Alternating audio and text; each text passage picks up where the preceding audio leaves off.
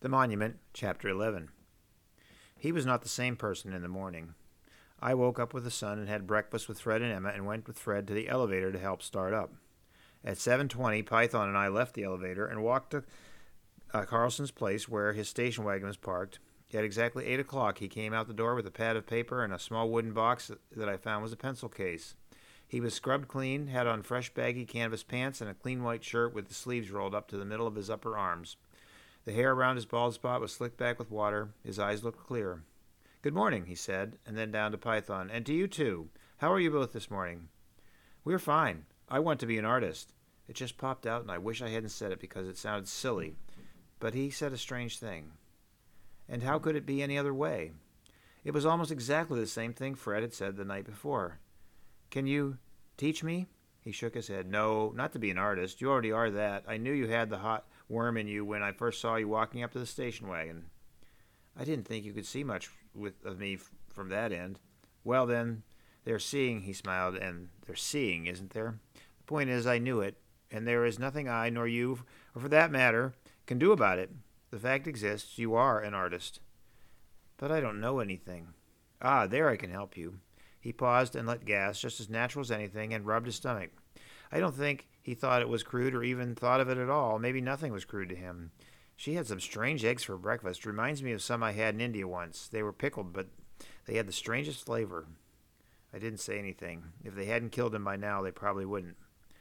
"I can teach you something of technique, of line, of color, of art." He stopped at the station wagon and opened the back, put the pad and pencils in the back in a pile of what looked exactly like junk. He closed the rear door and motioned to the door on the passenger side. "Get in. Your lesson starts now." "Where are we going?" "Tomorrow night, there's to be a public meeting to make some kind of decision about the monument. I need to know more about your town, my dear, more of what it's like, so that I can decide what kind of monument to do." "But isn't that up to them, to the people in the town?" I held the door open, and Python climbed into the front seat and sat in the middle. I climbed in and sat in the middle of a junk pile of old cans, bread wrappers, and empty potato chip bags, and some stuff I didn't want to guess about. Python seemed to love it. "Don't the people in Bolton get to decide what kind of monument they get?" He looked at me, watched my face. "You're serious, aren't you?" I nodded. "It seems like if they're paying for it."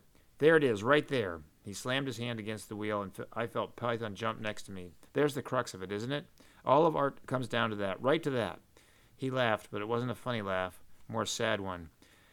You have to kind of squirm around that point, like a bug on a hot stove looking for a cool place. That's art, that is, right there."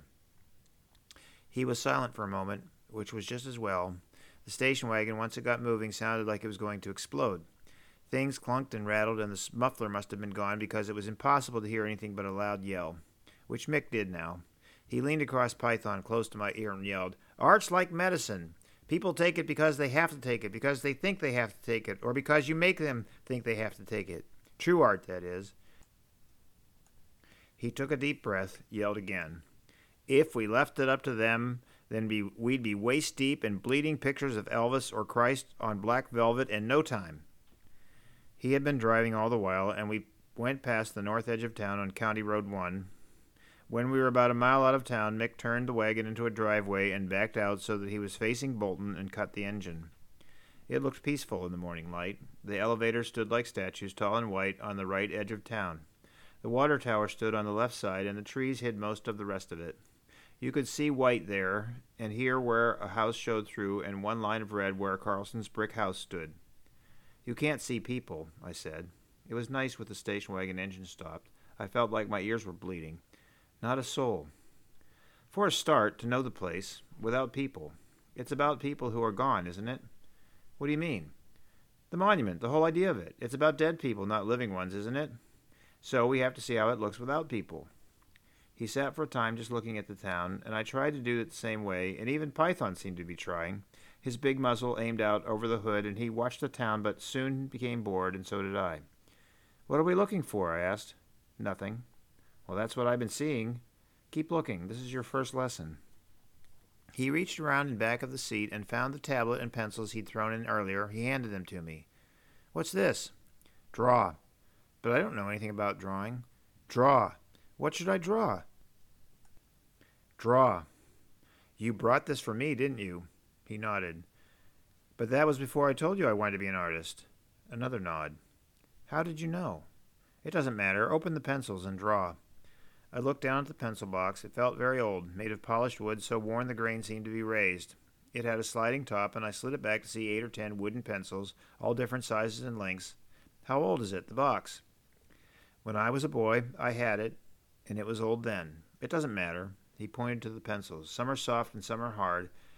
Some can be used for shading. Draw. The town? What you see. Draw.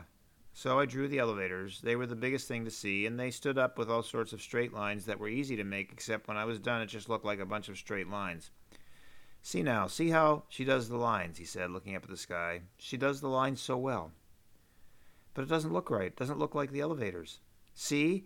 He took the drawing and used a wide pencil to shade one of the elevator sides to make it look deep, and it just about jumped off the paper. There. I see. Draw. I did some shading and it worked. The elevator grew out from the page, looked closer to what it was, round and full of grain. When I was done, he took the tablet, looked at it for a moment, flipped the page over to show a fresh sheet, and said, Draw. I drew 4 more drawings, the water tower, an overall view trying to show trees which looked like a bunch of blops until he showed me how to use shading, and small lines to make the leaves so they look like trees, then one of the edge of the Paulsen house, and one of the highway going into town. He nodded his head when I finished each one. You must do this and do this for years. Draw and draw until you think your hands will fall off. Just to know the line, the way the line works. What about color, all the rest of it? It's because you're young, isn't it? The impatience? The small impatiences? He nodded. That's fine, just fine. It's all right to be impatient as long as you keep working. But remember that, to keep working. Work is all there is, all of everything. That's enough from here. I put the pencils back in the box, and he put the pad and pencils in the back of the wagon again. The engine roared again. Where are we going now? I yelled. Graveyard. Oh, good, I said, but he didn't hear me. He seemed to know things, knew just how to drive to the graveyard, which was on the south edge of town, opposite from the way we had been. I don't know about other small towns, but Bolton takes care of its graveyard. I had never been there except to walk past, but the grass is always mowed, and it's always clean and neat. Many of the graves have plastic flowers on them. Mick stopped the wagon by the entrance to the graveyard. Get your pad and pencils. He walked down the small road that led into the graves, and I followed, Python at my side. About in the middle of the graveyard, Mick stopped, looked around. The old section. Where's the old section? I didn't know, but after a moment of standing, rubbing his nose, he nodded and walked down a side path to some older-looking headstones. Here, the old ones are the best. Best at what? Best to tell us what the town is really like, how the soul is. There, look at the stones, how they're different from the others. And they were. The newer stones were just square blocks, with the names carved out, sometimes stacked on another square block. Here in the old part, there were sculpted figures and flowers on one little stone, a lamb lying on his side. See? I couldn't get my eyes off the small stone. Claire Miller, born May 5, 1887. Taken October 9, 1890. She bides in heaven at play with angels dear. She was just a baby, I said, 3 years old. Mick nodded. Draw. Here? What you see, draw. So I drew the headstone, and it was going fine until I started on the little curled-up lamb on top. It was so small and alone. I remembered the orphanage and how it had been sometimes alone in the room when I didn't think I would ever get adopted, alone like the little lamb. I wondered how Claire Miller had come to die, and I started to cry. Ah, yes, there it is, isn't it? It's not what you think. Well, of course it is. You're crying, and that's the way it should be. I'm not crying. I don't cry. Not at the orphanage, and not since the orphanage. I didn't cry, not ever, and here I was, crying. It's all right to cry, I said. I cry each day. My soul weeps. It means you're seeing something as it is, and it's meant to be seen, doesn't it? Oh, yes, crying is the thing to do. He smiled. As long as you keep on drawing, know the line, always that, know the line. And I kept drawing and only dripped a little on the paper. And when I finished, I looked and saw that Mick was standing in front of a plain white stone, a rectangle, small and straight, with no decoration. I went to it, and it read, Clell Miller, born September 8, 1843, died 27 November, 1862, infantry. Was he a soldier? Mick nodded. Civil War. Killed in battle? Maybe. Probably not. Most of them died of disease, 4-1. 4 soldiers in the Civil War died of dysentery, the black squirts they called it. for every one that died of battle wounds. So he probably died that way. He sighed. Heroes all, weren't they? All of them heroes. There were 4, you know. 4 what? 4 men from the Bolton area to die in the Civil War. 1 more in the Spanish-American War, 7 in the First World War, 3 in the Second World War, 1 in Korea, and 2 in Vietnam. 18 all told to die in war of one thing or another. 18 young men gone. How could you know that? He smiled. I could say I just know it, the way I knew the popsicle stick cross would be under the bush, but the truth is I looked it up. Military records. When the fair Mrs. Langdon wrote to me, I contacted a clerk in the Army and asked him to check the records. It's all in St. Louis, you know, all the Army records. 18 dead, and they want a monument. He looked from the graveyard to the town. I'll wager there aren't 2 people in town who know how many have been killed, or that there's a hero here. A hero? Congressional Medal of Honor winner. A true hero. Who?